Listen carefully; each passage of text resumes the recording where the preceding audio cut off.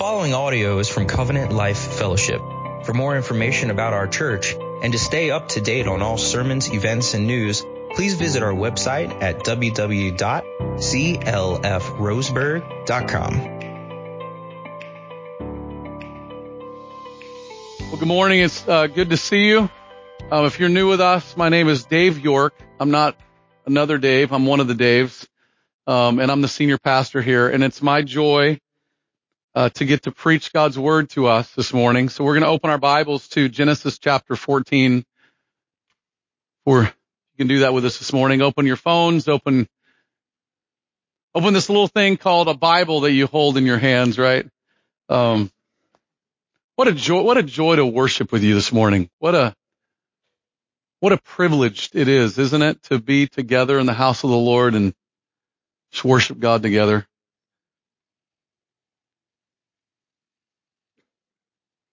You know, conflicts in our world happen on so many different levels. Last week, we looked at Genesis chapter 13 and we saw the reality of interpersonal conflicts and how that we as God's people are to be peacemakers. But what about international conflicts? You know, weekly, if not daily, we read about nations rattling their weapons against other nations. I looked up this week because I was curious of what is the purpose of the United Nations.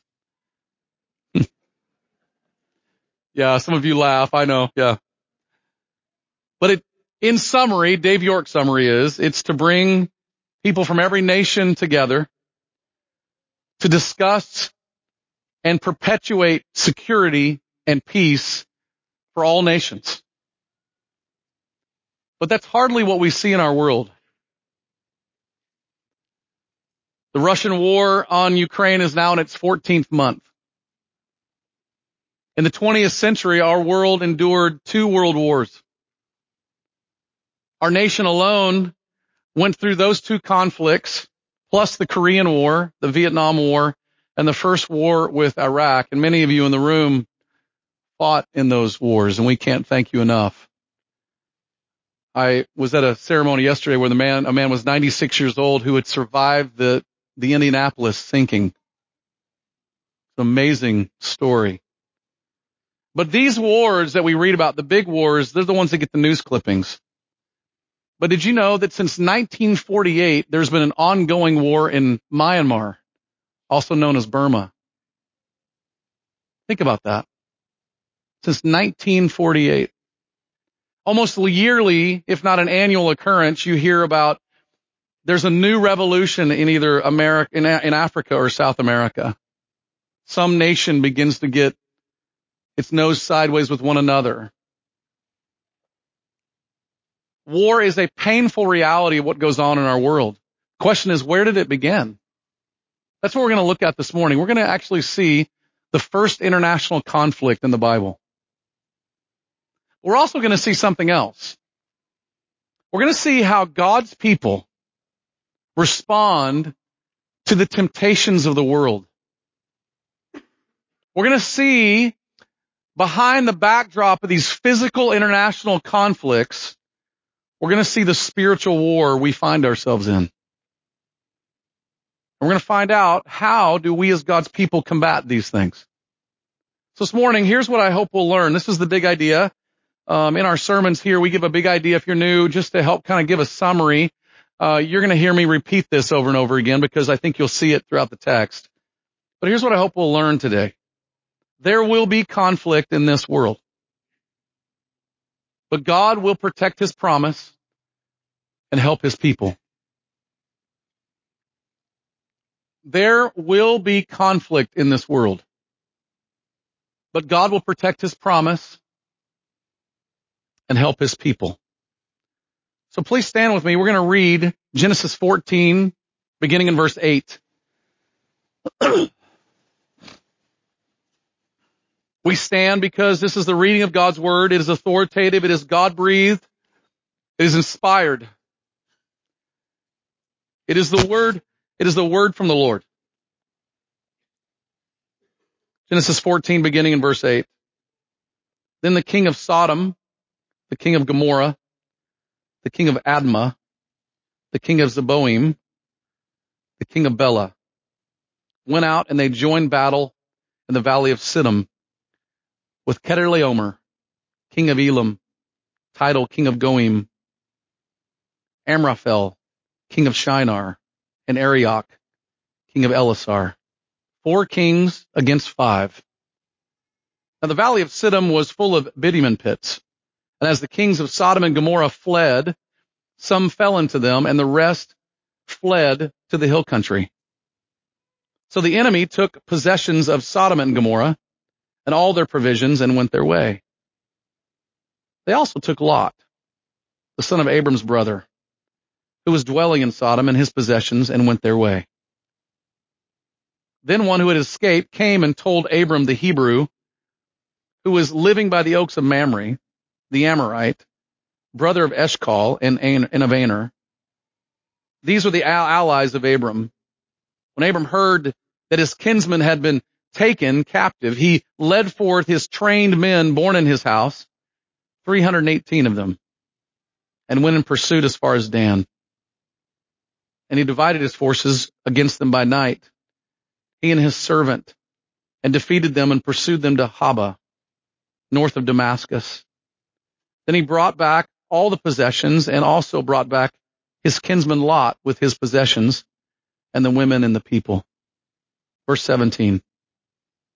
After his return from the defeat of Kedorlaomer and the kings who were with him, the king of Sodom went out to meet him in the valley of Shaveh, that is the king's valley. And Melchizedek, king of Salem, brought out bread and wine. He was priest of God Most High. And he blessed him and said, "Blessed be Abram by God Most High, possessor of heaven and earth. And blessed be God Most High, who has delivered your enemies into your hand."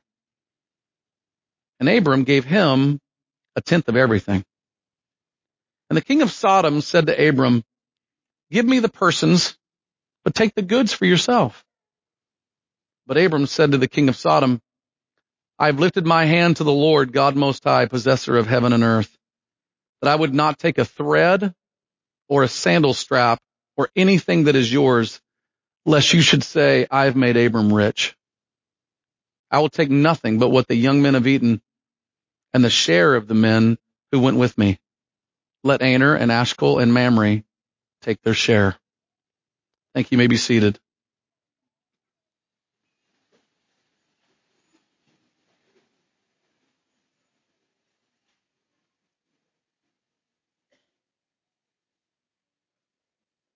Father, would you bless the preaching of your word and the hearing of the preaching of your word for the glory of your good name, for the good of your people and the advancement of your gospel. We pray this in Jesus' name. Amen. Now, when you read this story in Genesis 14, you've got to keep the bigger picture of the book of Genesis in mind. Moses wrote the book of Genesis to encourage the people of Israel on their journey from Egypt to the promised land many, many years after this story was actually happened. And he has shown the people of Israel and us that there is one God who created all things. He created the heavens and the earth. He is the authority above all authorities. He is the King of all kings. He is the Lord of all lords. He is the creator of all creators. And God chose one man, a man named Abram, to be the father of his people. And God told Abram 2 different times that he would make Abram a great nation and that God's blessings would come through Abram to Abram's people, who are the people of faith throughout the entire Bible. So you've got to ask yourself a question when you get to Genesis 14 is, why would God put a story about an international war in the book right now? We're just coming off of a story in Genesis 13 when Abram and Lot had a conflict, and Abram served as a wonderful peacemaker by allowing Lot to choose whatever land he wanted and then Abram took the rest, and they separated in peace, and we're left with this wonderful display of peace between God's people because one man was willing to be a peacemaker. And then Genesis 14 jumps into a story of an international conflict. Why would it come after a chapter on peace and promise? Well, there's one reason. And it's the big idea. Don't miss this. There will be conflict in this world. But God will protect His promise and help His people. See, don't miss that. And here's why you should not miss this. Because friends, you probably do this every morning or every evening at some point when you pull up the news feed on your phone, or you pull out that thing that we used to call a newspaper, right? I mean, and you read on written page all of the stuff going on in this world, and you wonder to yourself, there's no way that God is at work. Everything is chaotic. Things are in turmoil. There is trouble everywhere. There's agendas that are not even known but seem to be seen. There are conflicts arising behind closed doors of places we know nothing about. And we're reading on the page just symptoms to a problem. There's war everywhere, division at every turn. Craziness seems to be winning the day. And you might wonder when you read these things, like, there's no way that God is accomplishing anything. There's no way that God's promise will be fulfilled. There's no way that God is helping His people. And then we're confronted with Genesis 14. It's a text that comforts our troubled and anxious souls because it tells us something. It tells us that conflicts will happen in the world. But God will work to protect His promise, and He will protect His people. Don't miss that. Now listen, friends, listen. You need this today. But so does your preacher. We need this today. You need it because you're worried about your children. You're worried about the future of your nation. You're worried about all the stuff you see going on. You need this today to be reminded of this glorious and wonderful truth. God will always protect His promise, and He will always help His people. So let's start with the first point in our notes, in our outline, which is war. We'll see this in verses 1 through 12. As I mentioned, this is the first time in the book of Genesis where a foreign king invades Abram's promised land. Now there's a few things to pick up in the text that tell you a little bit about this, and some of it we didn't read, so it's going to come up on the screen for you. First, notice in verses 1 and 2, the description of all the various rival kings and their kingdoms. It's the first time we get a glimpse that inside of Abram's promised land, there are all these warring factions, and they don't seem to get along with each other very well. And verses 3 through 5 tell us why there's a conflict. These kings in verses 1 and 2 were done by being ruled by a man and a king named Chedorlaomer. They were under his rule for 12 years, and in the 13th year, they had had enough. So they rose up in rebellion against him, and in the 14th year, Chedorlaomer decides, I'm going to rally up my guys, and I'm going to squash this rebellion. Then in verses 8 and 9, it tells us about the alliances. Now notice the language is really emphatic. It says 5 kings and 4 kings. It's in a sense revealing to us there are a 5-kingdom alliance going against a 4-kingdom alliance, and that's going to play out a little bit for us in a bit. But then finally notice something else in the text. Verse 3, verse 8, and verse 10 tell us they fought in this valley called Siddim, which had huge bitumen pits. This is where, if you know much about the land of Israel, this is where the Salt Sea or the Dead Sea is located. Now, it doesn't take long in the text for the 4 kings to gain victory over the 5 kings. The victory is swift and it is vast. So much so that verses 10 and 11 tell us that some of the 5 kings actually fell into the bitumen pits and the rest of them fled to the hill country. We don't know about the war. We don't know how long it took. We just look at, one verse and boom, it's gone. It's happened. And the victorious kings then took all the possessions of Sodom and Gomorrah and went on their way. But then that paragraph ends with a startling, a moment that you just go, okay, that's interesting. Startling news to the people of God and to Abram. Notice verse 12. And they also took Lot, who was dwelling in Sodom, and his possessions, and went their way. Now, in this moment, you're going to notice something. Lot is not part of the 5-kingdom alliance. Lot is just seemingly minding his own business. Now, you'll remember from our study last week that Lot was in Sodom because of his unwise choice of land. Remember this? He chose the land that was well watered, it was fertile, but it was filled with evil. So here he is now being in the wrong place at the wrong time because of an unwise choice. Anybody else can relate to that? Right? No, officer, I wasn't involved in this activity, right? Then why are you here?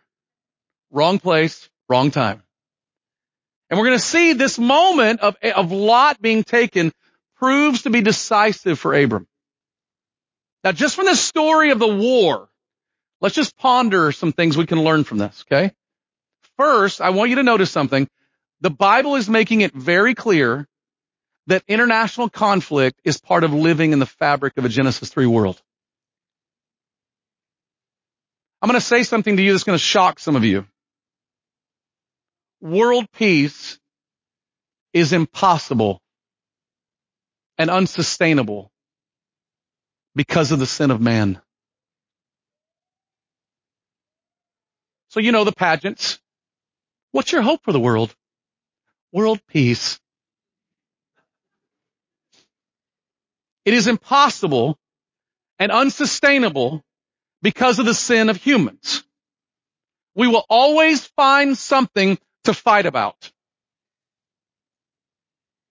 The power and the battle for power, for authority, for submission, for supremacy has been waged from the beginning of time. And what Genesis 14 is just revealing to us is there are conflicts in this world. They happen all the time.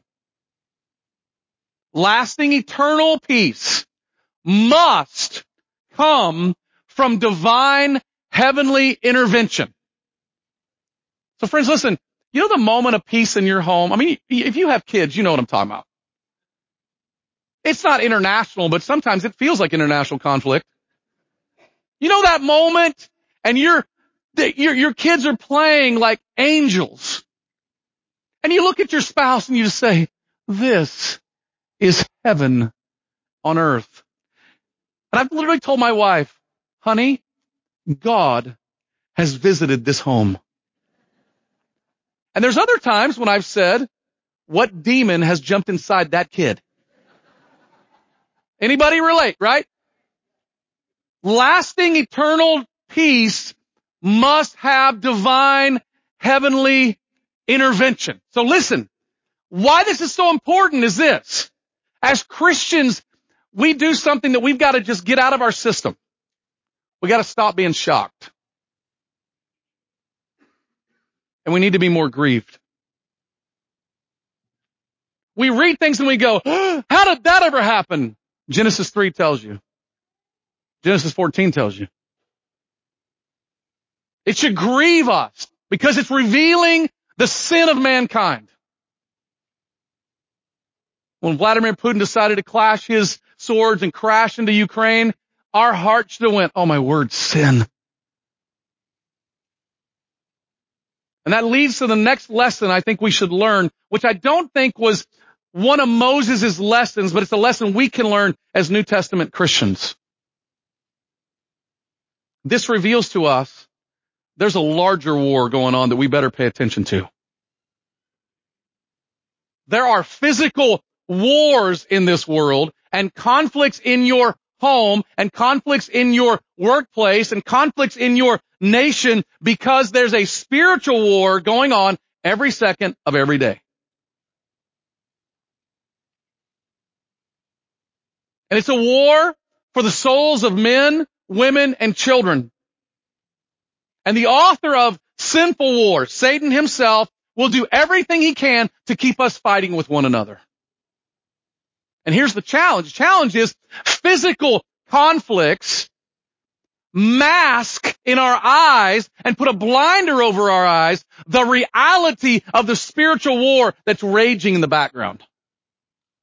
So what we do is we see war, we get shocked rather than grieved because we are amazed there's physical conflict and not grieved about who's being lied to in the spiritual conflict. Ephesians 6 makes this so clear to us, doesn't it? The battle we fight, friends, is not with flesh and blood. This is why I gotta be just honest with you as your pastor. I'm so burdened over the fact that we as Christians, we speak so harshly to people, and we do not handle people as image bearers that are being lied to about certain things, and they have blinders over their eyes, and we treat them with the same weapons that they're treating us with, and we think we're going to help them see the gospel. That's why the political fights in our world are blinding us to the real spiritual battle that's happening everywhere. The political fight is a symptom to the cause, to the problem. Problem is, hearts are not turned to the risen Christ to see the reality of who we are as human image bearers that would make us live differently. See? That's the concern. The battle we fight is spiritual. There's spiritual powers at work in heavenly places. So listen, this text is showing us war is real. It's real. Those of you who've been in it, you know it. I'm grateful to God I didn't experience war. I didn't because you experienced war. But that physical war points us that there's a real spiritual war going on, happening every second of every day. That leads us to the second point, which is victory. We're going to notice this in verses 13 through 16. Now again, remember that the alliance of 4 took away Lot and his family and their possessions. But someone escaped from that war and comes to Abram and says, hey, just let me tell you what happened. And you'll notice in the text that it calls Abram the Hebrew. This is the first time, and there's some debate, but the only time that Abram is called Abram the Hebrew to describe him in this way. It was used to identify Abram with the people of Israel on their journey as Moses is writing their history and reading it to them at night. It's like saying to our children in a sense, George Washington, the American. We all go, yeah, I'm a George Washington kind of guy, right? He was on our side. Aren't you glad? You should say amen to that, by the way, right? Yes, I am glad, right? I've got some British friends that aren't glad, but that's on them, right? Now, it's a tribute in this moment to Abram's people, the Hebrews, and what he's about to do in the text.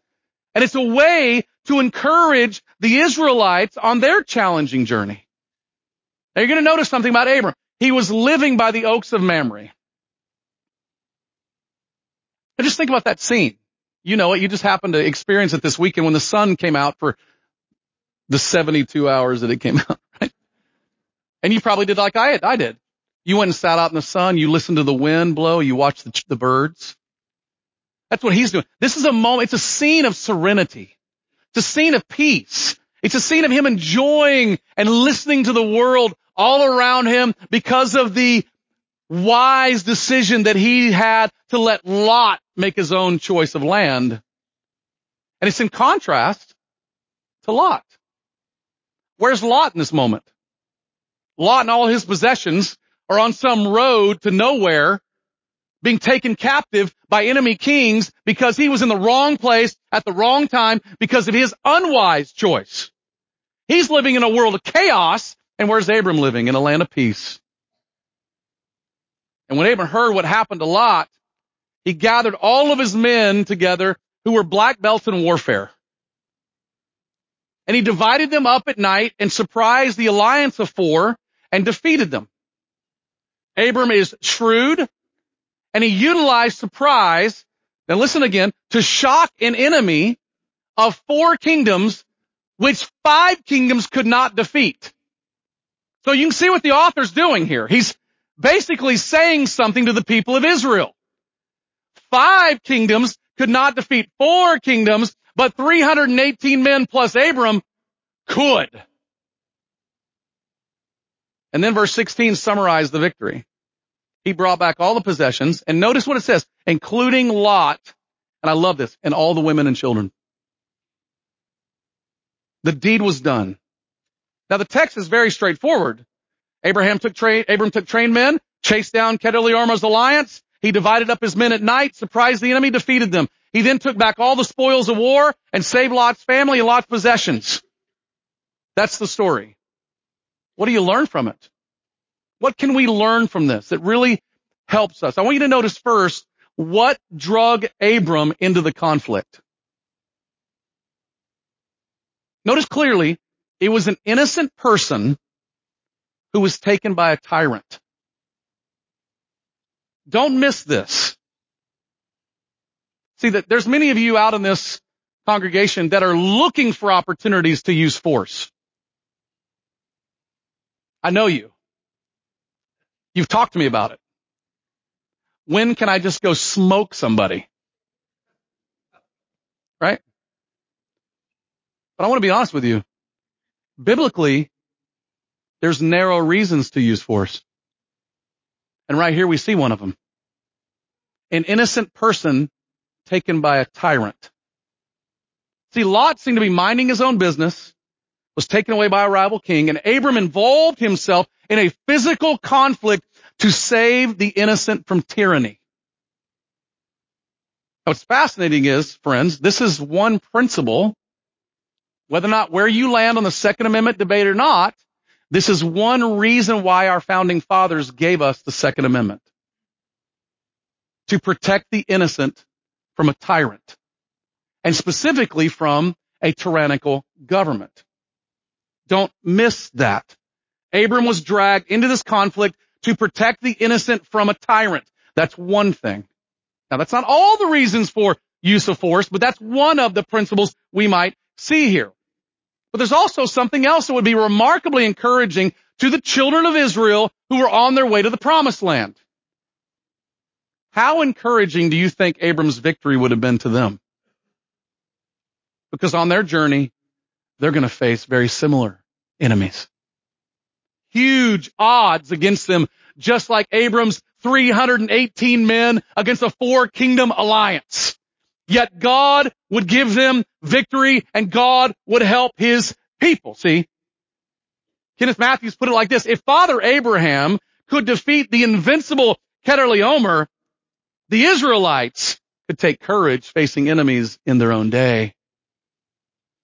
See, this story would have given Abram's people hope that the God of the universe was indeed on their side. So in your Bibles, what you're going to read is about little dinky things defeating really big things.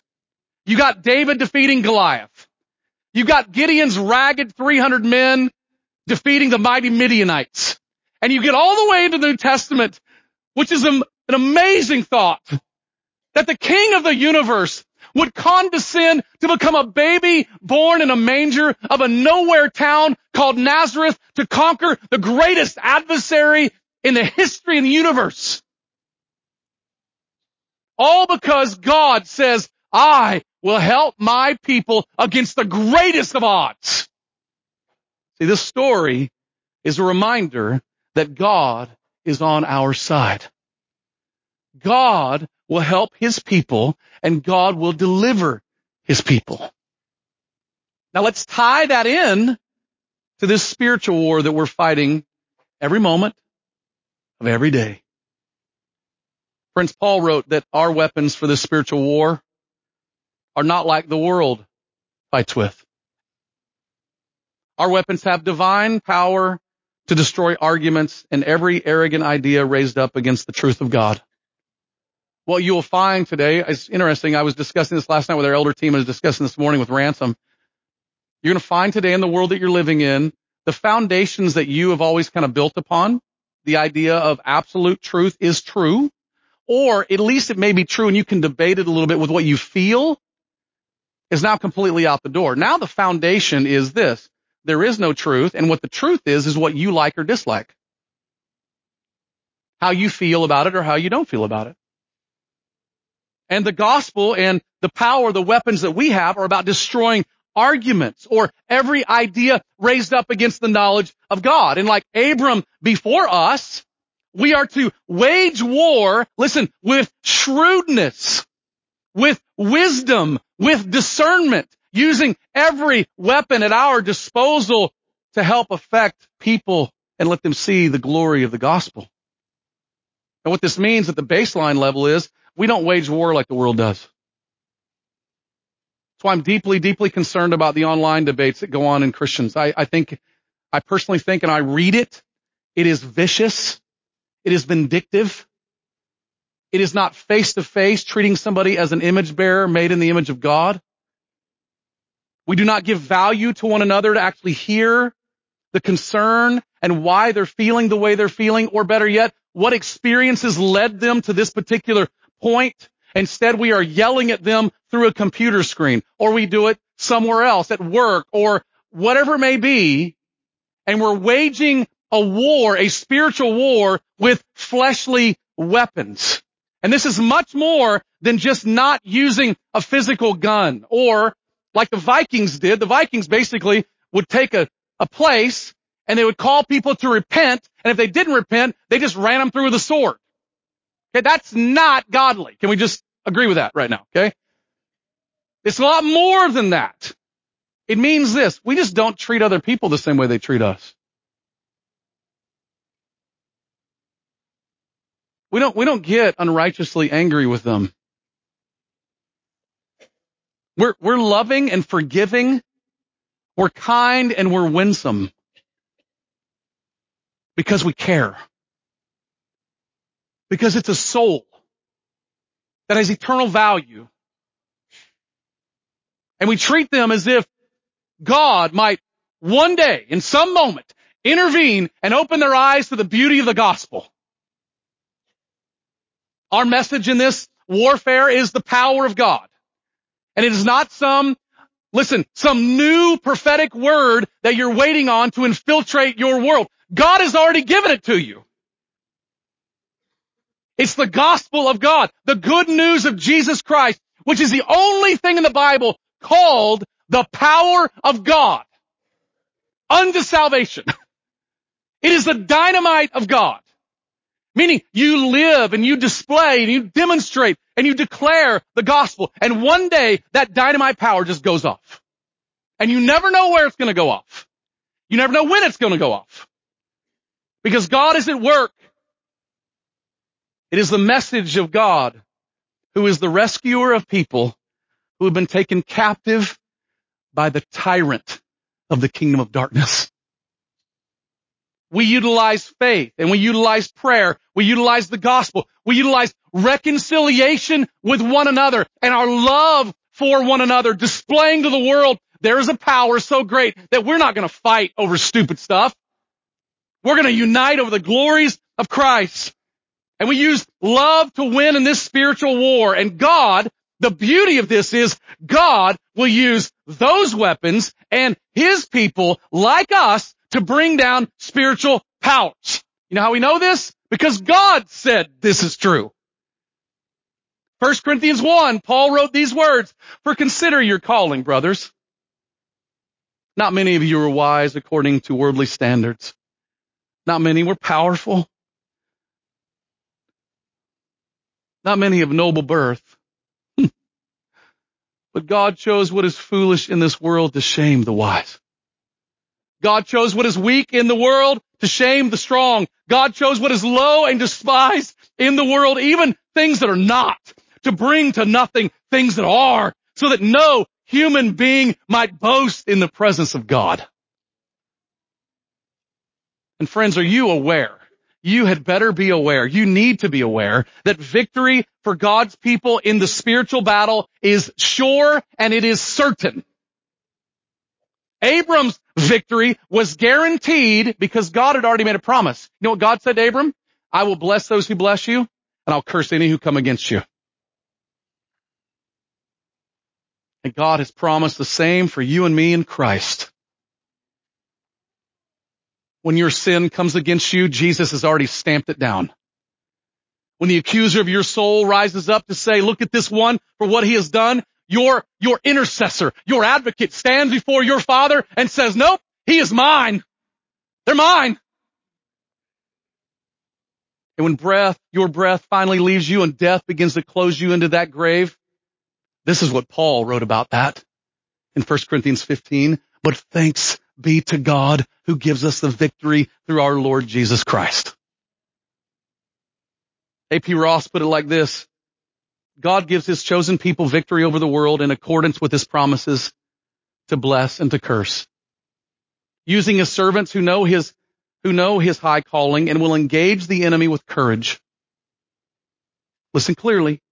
The church cannot defeat spiritual wickedness by overthrowing corrupt governments or legislating better laws and ordinances.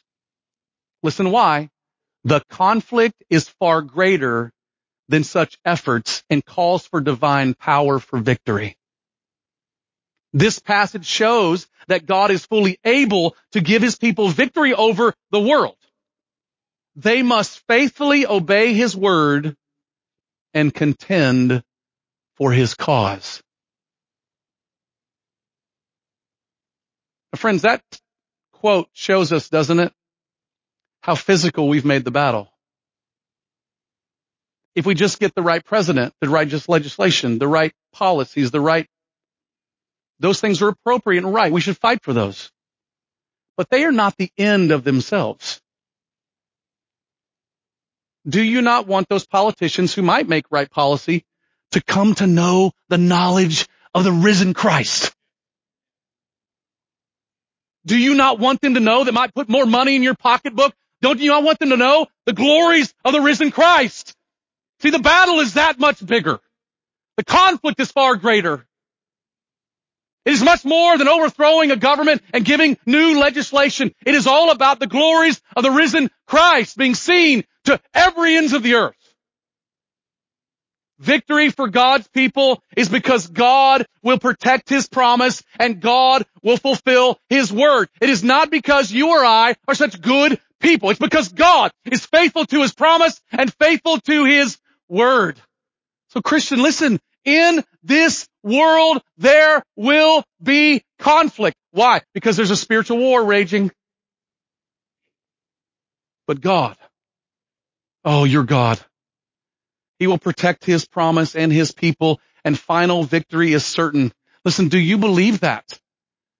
Do you believe that? See, it is so much bigger than a political candidate. It's so much bigger than some fight you might have in your home. It is all about the glories of Christ being seen and smelled and listened to and heard and believed. And are you living courageously in your world for this? Now that leads us to our last point, which is blessing. We'll see this in verses 17 through 24. Let me just ask you a question here. Let's just say that you're Abram and you've had this incredible victory. Right? What do you hope is going to happen? Our first state championship in 2002, we had a school at Umpqua Valley Christian that had 95 students. And we beat a school that had 399. It felt so good. Right? What did you hope would be happen, Dave York? Oh, that I'd be honored for it. That people would take notice. Maybe I could sign a new contract, right? Maybe I could get a promotion. What do you hope for when good things happen, when things work out, when suddenly there's things going on around you, like there's victory after victory after victory? Some of you are in businesses right now that are just booming.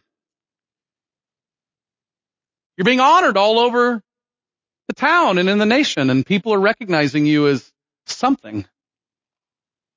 I see your names in the newspaper. How do we handle that? See, we always talk about the test of adversity, James chapter 1. We very rarely talk about the test of success. In my personal experience in America, and I think with the people of Israel in the Old Testament, the biggest challenge they had was the test of success. And this is a moment where the test of success is happening to Abram. Notice what happened. 2 kings showed up. One, we'll use the last one that's pointed to first, the king of Salem, or this is the king of Jerusalem. His name is Melchizedek. We're told that he brought out bread and wine, and we're also told he's not only a king, but he's also a priest of Abram's God. Now, we don't know much about this guy. Much of what we do know is found in Hebrews chapters 5 through 7. I'm going to write about him more tomorrow on my blog, and you can get that if you'd like and read it. And we'll talk about that tomorrow. But what we do know in the book of Genesis are a few things that help us. First, he was the king of Jerusalem, but he was also a priest of the one true God, and he operated in some authoritative way. He had the ability to bless Abram, and that blessing stick, and he had the ability to praise God, and that praising of God sticks. But Abram, the father of faith, recognizes his spiritual authority by giving him 1/10 of everything. In a sense, he gives him 1/10 of all the possessions that he probably just won in this battle. In other words, Abram offers tribute as a sign of his submission to Melchizedek, who is also a priest of the Most High God. Then you also have the king of Sodom showing up. Now, he showed up after digging himself out of the bitumen pits. So he's come crawling out, covered in all kinds of stuff, shows up, and he attempts then to buy Abram off in exchange for the people, basically tells him, I'll give you all the possessions, you give me the people. I'm going to write about that tomorrow as well, about why that's a great lesson for us right now as a church. But I don't think that's a key lesson right now. He offers him these possessions, and Abram just basically says to him, hey, keep your stuff, I don't need it. And here's why, because I don't want you, the king of Sodom, taking credit for making me rich. Instead, what did he do? Abram took what he had, and he gave 1/10 of it to the Melchizedek. Now, what is going on in this story? What's happening here?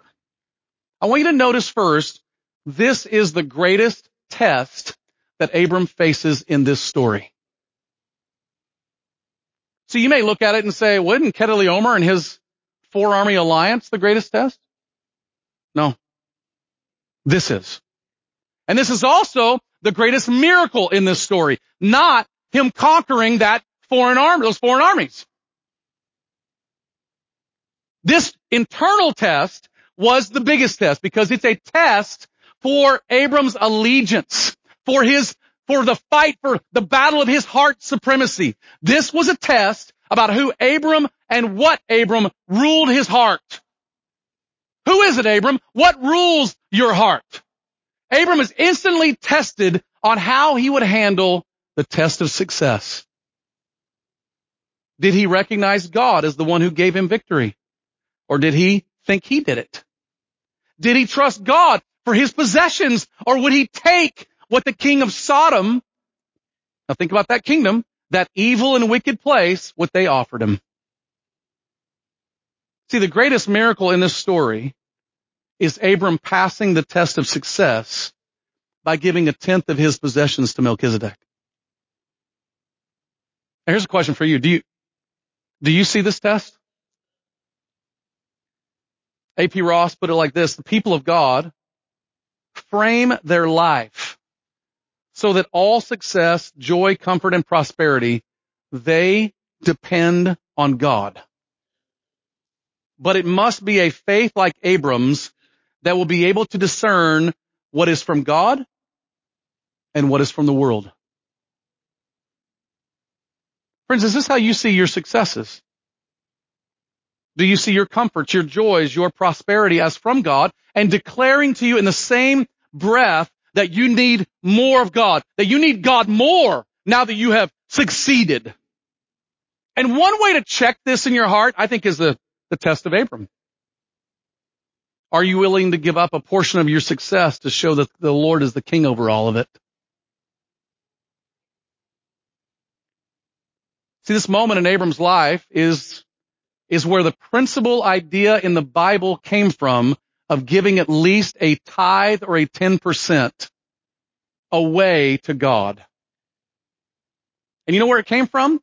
It came from a recognition that God is the one who supplied all of our possessions, and He's the one that gave us the ability to make all of our money, and He alone provides everything for us, so we gladly give to God what is God's. It has nothing to do with a legalistic 10%, 12%, 9%, what?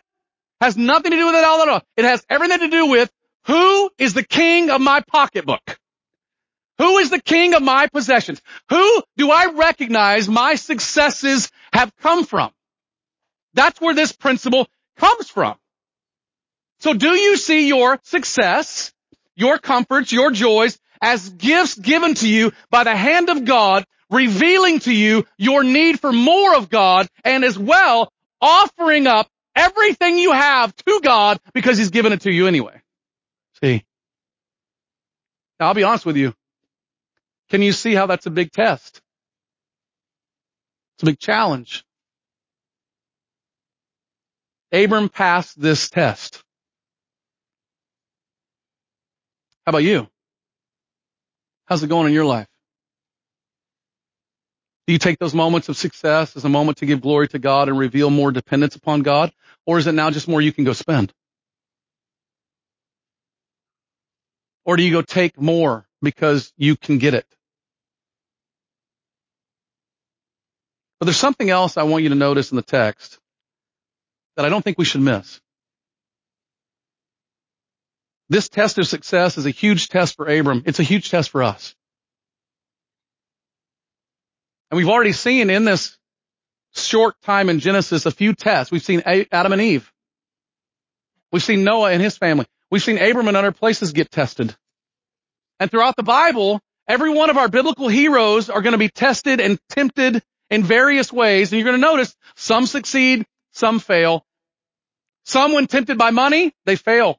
Some, when tempted by immorality, they fail. Some, when tempted to doubt, they succeed. Some, when tempted to bow down to false gods, they conquer and rise up and do crazy things. And you're going to see this all over the Bible, but you're also going to see it in your own life.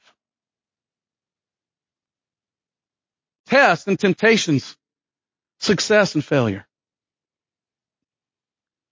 But I just want to point to you the fact that Abram is the first guy that we notice here in our Bibles that is tested with a test of success, but he's not the last guy to be tested by the evil king of Sodom.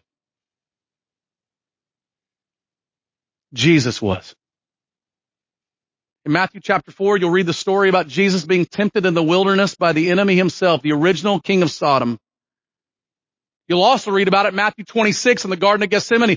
At the beginning of his ministry, Matthew 4, toward the end of his ministry in Matthew 26, where in both moments the Savior is tempted and he is tried and he is tested. And any time we read about biblical tests like Abram or Noah and his family, and any time we experience these tests, friends, you should be reminded of the glorious truth that we find in the book of Hebrews when we write and we see it about this of our great high priest. For we do not have a high priest who is unable to sympathize with our weakness, but one who in every way, in every respect, has been tempted as we are, yet without sin. Jesus Christ is the one who is greater than Abram. He is the one, as we're going to read about in Hebrews chapter 5, who is in the line of Melchizedek, the eternal priestly line. He alone gained victory over sin and Satan for us by never giving in to any temptation or test. So friend, do you see your real king? Do you see the real priest rising to his throne? And do you hear your king calling to you? Because Jesus was tempted as we are, yet without sin. According to the next verse in Hebrews 4, we can go to him with confidence and find grace to help in our time of need. What great news that is. Are you aware that Abram is not standing at the right hand of God right now interceding for you against the king of Sodom? No. Your great high priest, Jesus himself, is. Do you hear your king bidding you come? Your temptation to doubt, he will help you. Your temptation to addiction, he will help you. Your temptation to immorality, he will help you. Go to your king. Go to your king because he's greater than Abram. Greater than Abram. And he's your forever priest. Standing right now at the right hand of God. See, what we see in the text, isn't it true? There will be conflict in this world. Yes, there will. There will be tests. There will be temptations. But friends, your God will protect his promise. And through the risen Christ, he will forever help his people. Don't ever miss that. Let's pray.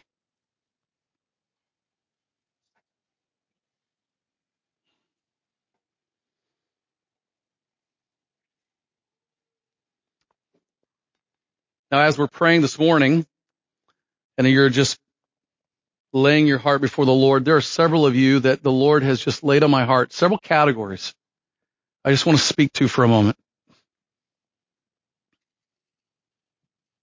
There are those of you that are so worried and fearful about what's happening in our world that you have lost sight of the spiritual fight within your own home and your own heart.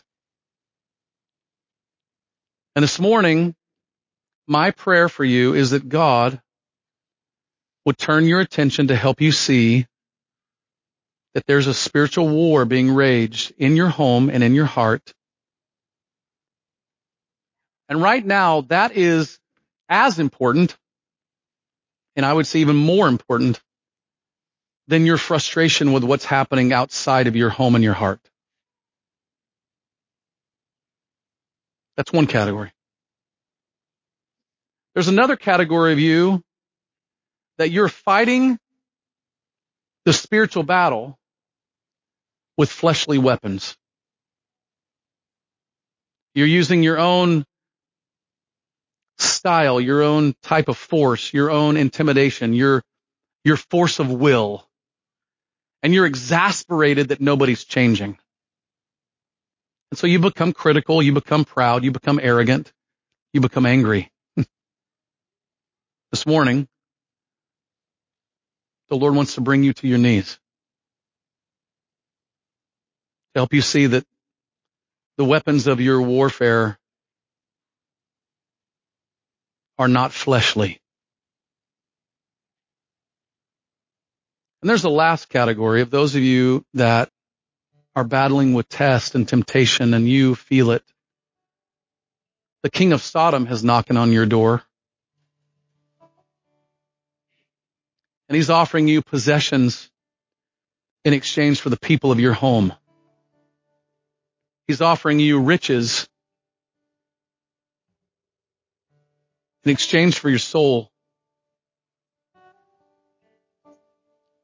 He's offering you euphoria for a moment in exchange for the people that you love. And this morning, I want you to hear that there's another king who's knocking on your door. And he is the glorious Christ. Open the door to Christ. Submit yourself to him. He will help you. Father, we are in need of much grace today. Some of us have struggled with anxiety and fear because of what we see in our world today, and we have taken our eyes off of the spiritual war in our own heart and our own homes. Would you turn our attention to these places? Let us watch our life and watch our doctrine. Let us guard our hearts, for out of it flows the issues of life, and let us guard our homes as spiritual men and women as you've made us to be. There's also some who have walked in arrogance and anger and pride and criticism, and they are so mad at what's happening in the world, they cannot see straight. And I pray, Lord, you'd bring them to their knees to help them see that you work through the meek and the humble and the lowly and the gentle, who are demonstrating and declaring the glories of Christ. And people cannot hear the glories of Christ because they're too busy watching the glories of the king of Sodom come out of our hearts.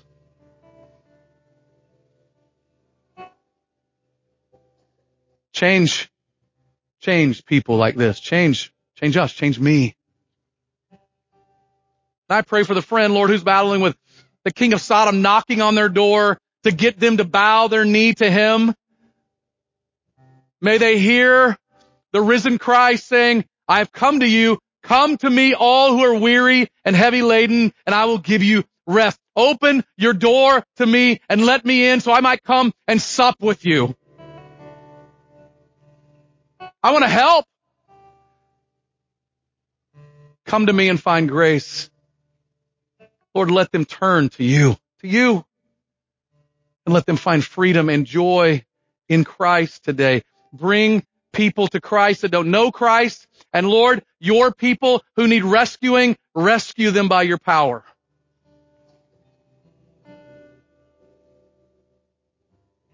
And Father, we thank you. Thank you because right now, oh church, right now, do you see him there? That the mediator, the man, Christ Jesus, is mediating. The advocate, Jesus Christ, the righteous, is standing at your right hand, and he is interceding for us, even taking my prayers and translating them to make them according to your will. We thank you that there, at your right hand is the one who in the wilderness never failed. In the Garden of Gethsemane never failed. Nailed to a cross never failed. And you rose him from the dead because he is indeed the perfect Son of God. Thank you, God, that our advocate is standing for us. Church, do you see him there? Go to your King. We pray this in Jesus' name. Amen. This sermon has been proudly given in response to cherishing the gospel of Jesus Christ. Be sure to check out our YouTube channel and subscribe to watch all our sermons online. For more information about Covenant Life Fellowship, visit us on the web at www.clfroseburg.com.